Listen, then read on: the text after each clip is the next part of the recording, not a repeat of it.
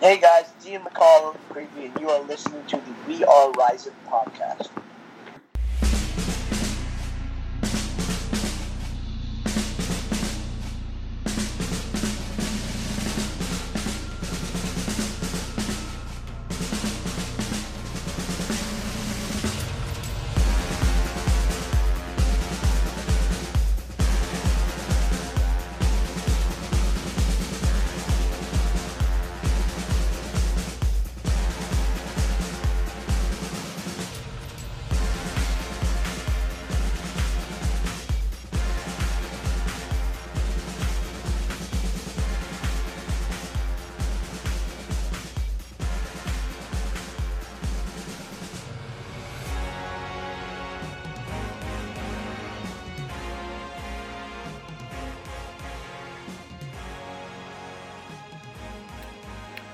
Hey everybody, this is Andrew with the We Are Rising podcast, and today I'm joined by a very special guest, maybe our biggest guest ever. With us today, I have Uncle Creepy, Ian McCall, who will be fighting on the Rising 10 show in Fukuoka against Kyoichi Horiguchi.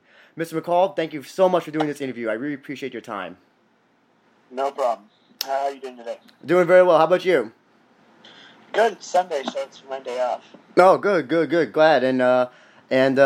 How's your training going for this fight of Horiguchi? It's going great. Just the usual training camp. Can you just talk about how you got involved with MMA and you started out as a high school wrestler? Is that correct? Yes. And can you just talk about how you got involved in mixed martial arts? Well, I've done martial arts my whole life. I got a black belt in Kung Fu Sansu as a kid. I watched the first UFCs, and my Kung Fu Sifu, he taught more than just Kung Fu. He kind of taught us real basic armbar stuff, and he blended stuff very well, especially for back then. And I was a child. And then once I watched the UFC, I watched one, of course, and then I knew that's what I wanted to do with the rest of my life. So. Then I hit high school, started doing wrestling and jiu-jitsu at the same time. I actually just had my 20-year anniversary with Next Generation, which is the first fight gym I ever joined 2 weeks ago. So I've been doing this for way too long. Well, obviously you must enjoy it since you've been doing it for such a long time. It's all I know. I mean, I've had businesses. I've had I have a podcast. I've had radio shows. I've done a lot of stuff, but you know what? To be honest, I've done stuff that I probably should have chosen over fighting because, fighting is just, in a lot of ways, not worth it. To be honest, the destruction of your body, your brain, whatever, but... I'm sure I could have made a lot more money in the cannabis industry, in podcasting. My podcast took off, and then I just basically ruined it by being able to fight again. I ruined my chances in the cannabis industry because fighting popped up again, and it's just a lot of stuff. I like to fight. I don't have to fight. I'm not one of these people that comes from the ghetto and says, "Oh, I had to fight tooth and nail to get out of this shithole I live in." No, I grew up, wealthy on the beach, in Orange County with everything a kid could ever want, and I wanted to be a fighter. I am a fighter. And I always tell these people that I don't care where you're from. You could be from a favela or a ghetto or a barrio or wherever you're from, and you made your way to the top.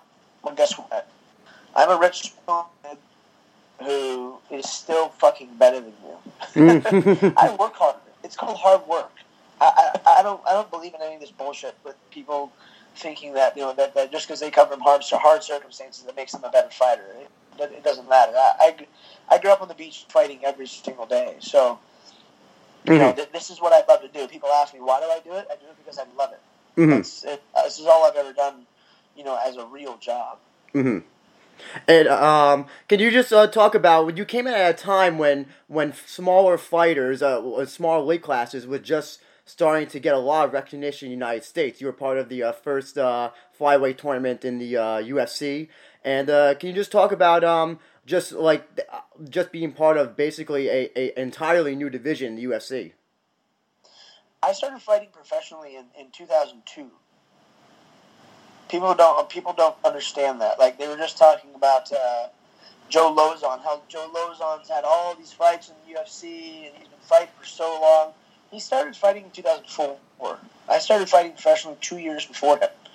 I've been doing this for a very, very, very long time, and UFC called me when I was beating everyone up in Tachi Palace, and they said, if you keep doing what you're doing, we're going to make a division around you. And they did. And, in reality, I blew it. But, I had a chance to become a star, and I squandered that. But, that's what happens. And then Demetrius Johnson has gone on to become the greatest, mixed martial arts fighter of all time. Mm. Oh, can you just would you elaborate what you mean by you squandered it? Yeah, my life and career fell apart. Everyone knows that. I beat DJ the first time. I got screwed over. Mm-hmm. Woe is me, big deal. I should have come back and beat him up even worse the second time, and I didn't. I let my life spiral out of control, and it's my own fault. I screwed up, and he came back ready and better than he was before, and he beat me fair and square. Mm-hmm. And since then, like I said, he's gone on to become the best ever. Mm. Well, I just like to also add, for the record, that I did think that you did beat him in that first fight. Everyone thinks it's not. You're not the only one. Everyone knows that I beat him in that first fight. And if we wanted to have gone to a first round or a fourth round, I would have finished him. Mm-hmm. But you know what? People need to stop talking about that, because that's my Al Bundy moment. That was a long time ago. He's a different fighter. I'm a different fighter. And it gets old. Mm-hmm. I understand. So can you just talk about how you parted ways with UFC? I don't know if a lot of people know, but I'm not even sure if I entirely know the entire backstory. But is there anything that you could talk about with that? Yeah, I asked for a lot of money. Mm-hmm. I said, I'm never going to fight again. I need this much money. And they said, they sent me some cheap ass offer. That's bullshit, and I get it. I understand their perspective. I've gone, I've been this person who's I had all these pullouts and all these drama around all the fights, and then I got sick. I got really sick for a while that last year after the UFC in the hospital. So they looked at me as a lame horse. They weren't going to pay me what I wanted. So very amicably and very nicely, I asked for my release. They gave it to me, and within a matter of less than 24 hours, Kingo from Riot called and made me an offer that excited me. I hadn't been excited to fight in years, and I'm finally happy to be fighting again. If you don't mind me talking about, but I just want to talk about that string of bad luck, which wasn't even on your end most of the time. It was always it seemed to happen on the other fighters as well. So I mean. Yeah, but it always gets blamed on me, so whatever, I don't care. Mm-hmm, mm-hmm. I honestly, I give zero fucks about what anyone thinks about me, and I think everyone knows that. So, So let's fast forward to Rizin, and you're part of the bantamweight tournament. And your opponent was Manel Kape. What did you think of this character, this guy, when you fought him? He's a real piece of shit, is what he is. He's a fucking asshole. No one likes him. If you saw him, the way him and his fat piece of shit friend were acting at the hotel, in front of everybody, saying things to my friend's wife, to actually multiple of my friends' wives, commenting to them sexually, talking shit to everybody, wearing their fake-ass Versace pajamas, that they bought in Africa. I used to work in the fashion industry. I'm not stupid. I know those aren't real Versace pajamas, Ted. And he's just, he's just a shitty person. And he thinks he can, do whatever he wants. Well, you can't. And then, of course, with my luck, I get cut, not by him, but I get cut by, whether it was a headbutt or the ropes, whatever it was, my string of bad luck followed me around, and now he thinks he beat me. Mm-hmm. That pile of shit thinks he beat me, and there's no way, and there's not a snowball's chance in hell that he would ever beat me in a real fight. Mm-hmm. Well, It was a tournament format. I was trying to get rid of him as fast as possible and take him down and finish him because his ground sucks. And of course, I have the worst luck. I am the unluckiest fighter on the planet, and that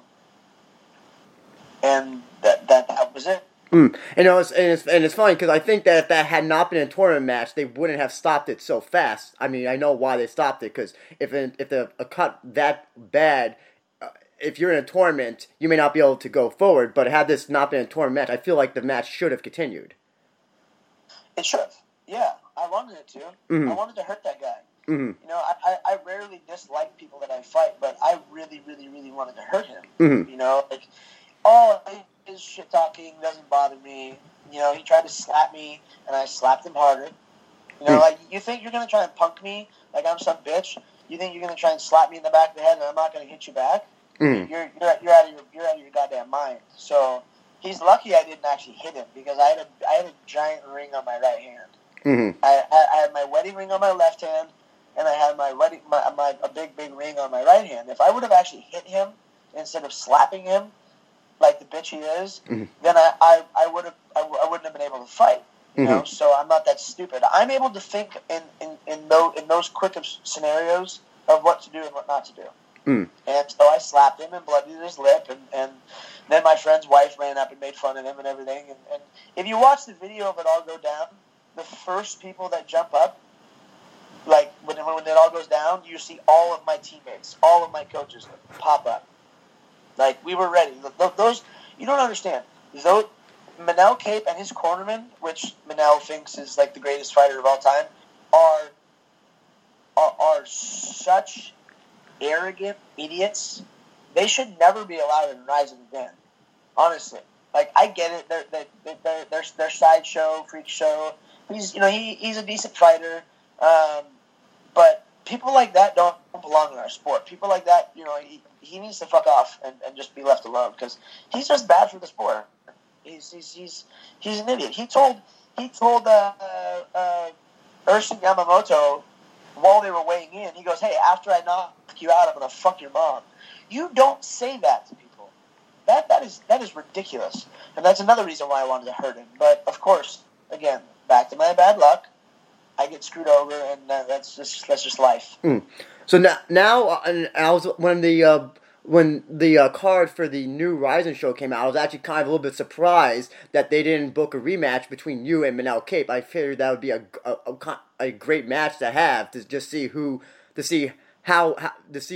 get a definitive win between you two. Were you a little bit disappointed that you didn't get a rematch with him? No, don't care. He's not worth my time.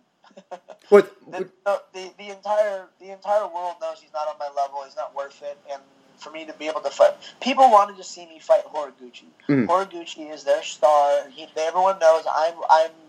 Besides him, I'm the other best person in that tournament, mm-hmm. and people wanted to see that fight. So that's the fight they're getting. Mm-hmm. Me fighting Manel Cape is worthless. It's a waste of time. Mm. If they offered you a fight, would you take it though against Cape again? Oh, of course, but they didn't offer me a fight. Mm-hmm. They offered me to fight Horiguchi. So. Mm-hmm. So then, let's talk about Horiguchi. And it's interesting in the MMA 6 Degrees of Separation that both you and Horiguchi fought DJ. With DJ finishing Horiguchi but not finishing you. In both matches. So I'm just have you seen Horiguchi fight in the UFC? Oh, of course. What do you think about him as a fighter? I think he's a wonderful fighter. He's very, very talented. People look at him as the second best flyweight on the planet, or I guess now bantamweight. Mm-hmm. He is very, very good, very respectful. I like him as a person. You won't see anything bad come out of my mouth ever about the guy. He's awesome and very talented. Mm. So I'm excited to showcase my skills against someone who's that good. Mm. And how do you prepare for a fighter like him, a guy who has quick, who's almost as fast as the speed of light itself, and who does pack power behind his punches? How do you prepare for a guy like that? we all do at that level. Mm-hmm. He's not the only one who's fast. He's not the only one who's powerful. He's not the only one who's good. So you just train. Mm-hmm. You bring in bodies that mimic his style, but it's not like he's not that special. Mm-hmm. It's mixed martial arts. We know what he's bringing to the table. Mm-hmm. And how do you foresee the fight going once that bell rings? He thinks I'm not going to kickbox with him, and I will. Of course I will. If I get a chance to, I'll take him down and I'll pound him out there. But yeah, I'm not afraid to kickbox with the guy. He's a karate guy. I know he has power or whatever. Like I said, this fight, this is going to be a fight. I'm staying as far away from those goddamn ropes as possible. Mm-hmm. So, takedowns will probably be in the center of the octagon, and we're just going to sit there and it's going to be a technical kickboxing match mm-hmm. up until I feel like he should be on his back. Mm. I think you also brought up mentioned in an interview or something about that you wanted to have that you're going to have Vaseline for your next fights. Has that been at all approved, or is that something you're going to be going through to prevent anything like the previous fight that you had? I'm gonna talk to them about it. They say it's not allowed, but that is such a stupid rule. You don't want blood, but you're not going to let people Vaseline up their faces like real fighters do. Mm-hmm. That's stupid. Mm. And actually, speaking of the rules, since a good amount of your time has been in fighting in matches where you're not allowed to kick down opponents or anything like that. What do you think about these old school pride rules that they have in Rizin? Do you think that's a bigger advantage for you to in a fight like this? Yeah, I love the rule set. It's a great rule set, and I've never been able to fight in that rule set before, so I'm excited to try it out. And yes, it does lend well to me. I'm good at kicking people in the head while they're on the ground.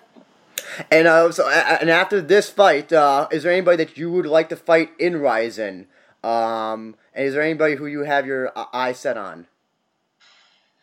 I want to take Japan over. I want to be Godzilla. Ishibatari would be nice.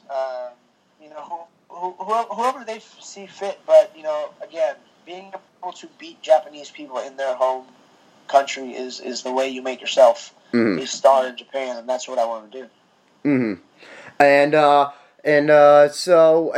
can you just talk about what you're doing outside of fighting? You said that you were dealing with the cannabis industry. Are you still in that industry? Yeah, I will always be in the cannabis industry. It's lucrative. It is something I'm always been a part of. I don't have a job right now in the cannabis industry. I'm just, I'm focused on fighting. That's it. Fighting is my job right now. I do a little bit of consulting kind of, and I help out. But right now, like I said, fighting takes front and center before anything else. Mm-hmm. Okay, I will also give you this opportunity to say whatever you'd like about whatever you want to about Kyoji Horiguchi. This is your opportunity to, I guess you could say, to cut a promo on him on any way that you see fit. Well, Kyoji, we're going to kickbox, so be ready. Oh, is that it? That's it. He doesn't think I'm going to stand with him. I'm going to kickbox with him and be ready to get knocked unconscious on your feet. And I'd just like to give you this opportunity to say anything else that you'd like to say about Rizin, Horiguchi, your outside ventures, or anything else that you want to mention that I haven't brought up. Yeah, I'd like to thank Rizin for the opportunity, for the respect, the love, everything they give me. I love fighting in Japan, and I'm excited to finish my career there and win another world title over there. And feel free to plug your all your social media and your sponsors, your team, and everybody else you want to give a shout out to. Yeah, all my social media is Uncle Creepy MMA. My podcast is Story Time with Uncle Creepy. My sponsors are Ruka. I train at the Ruka Gym, 10th Planet Jiu-Jitsu. Thank you to my coaches Matt, Anthony, Daryl, Corey, Fight Camp Conditioning. I got a lot of good guys on it. It's been one of my best sponsors for so long. But I would love to, just say thank you to them. Keto Fridge is another company that sends me all my meals. Leopard Spotted Hippo is part of the same company, and they send me drinks and coffee and stuff like that.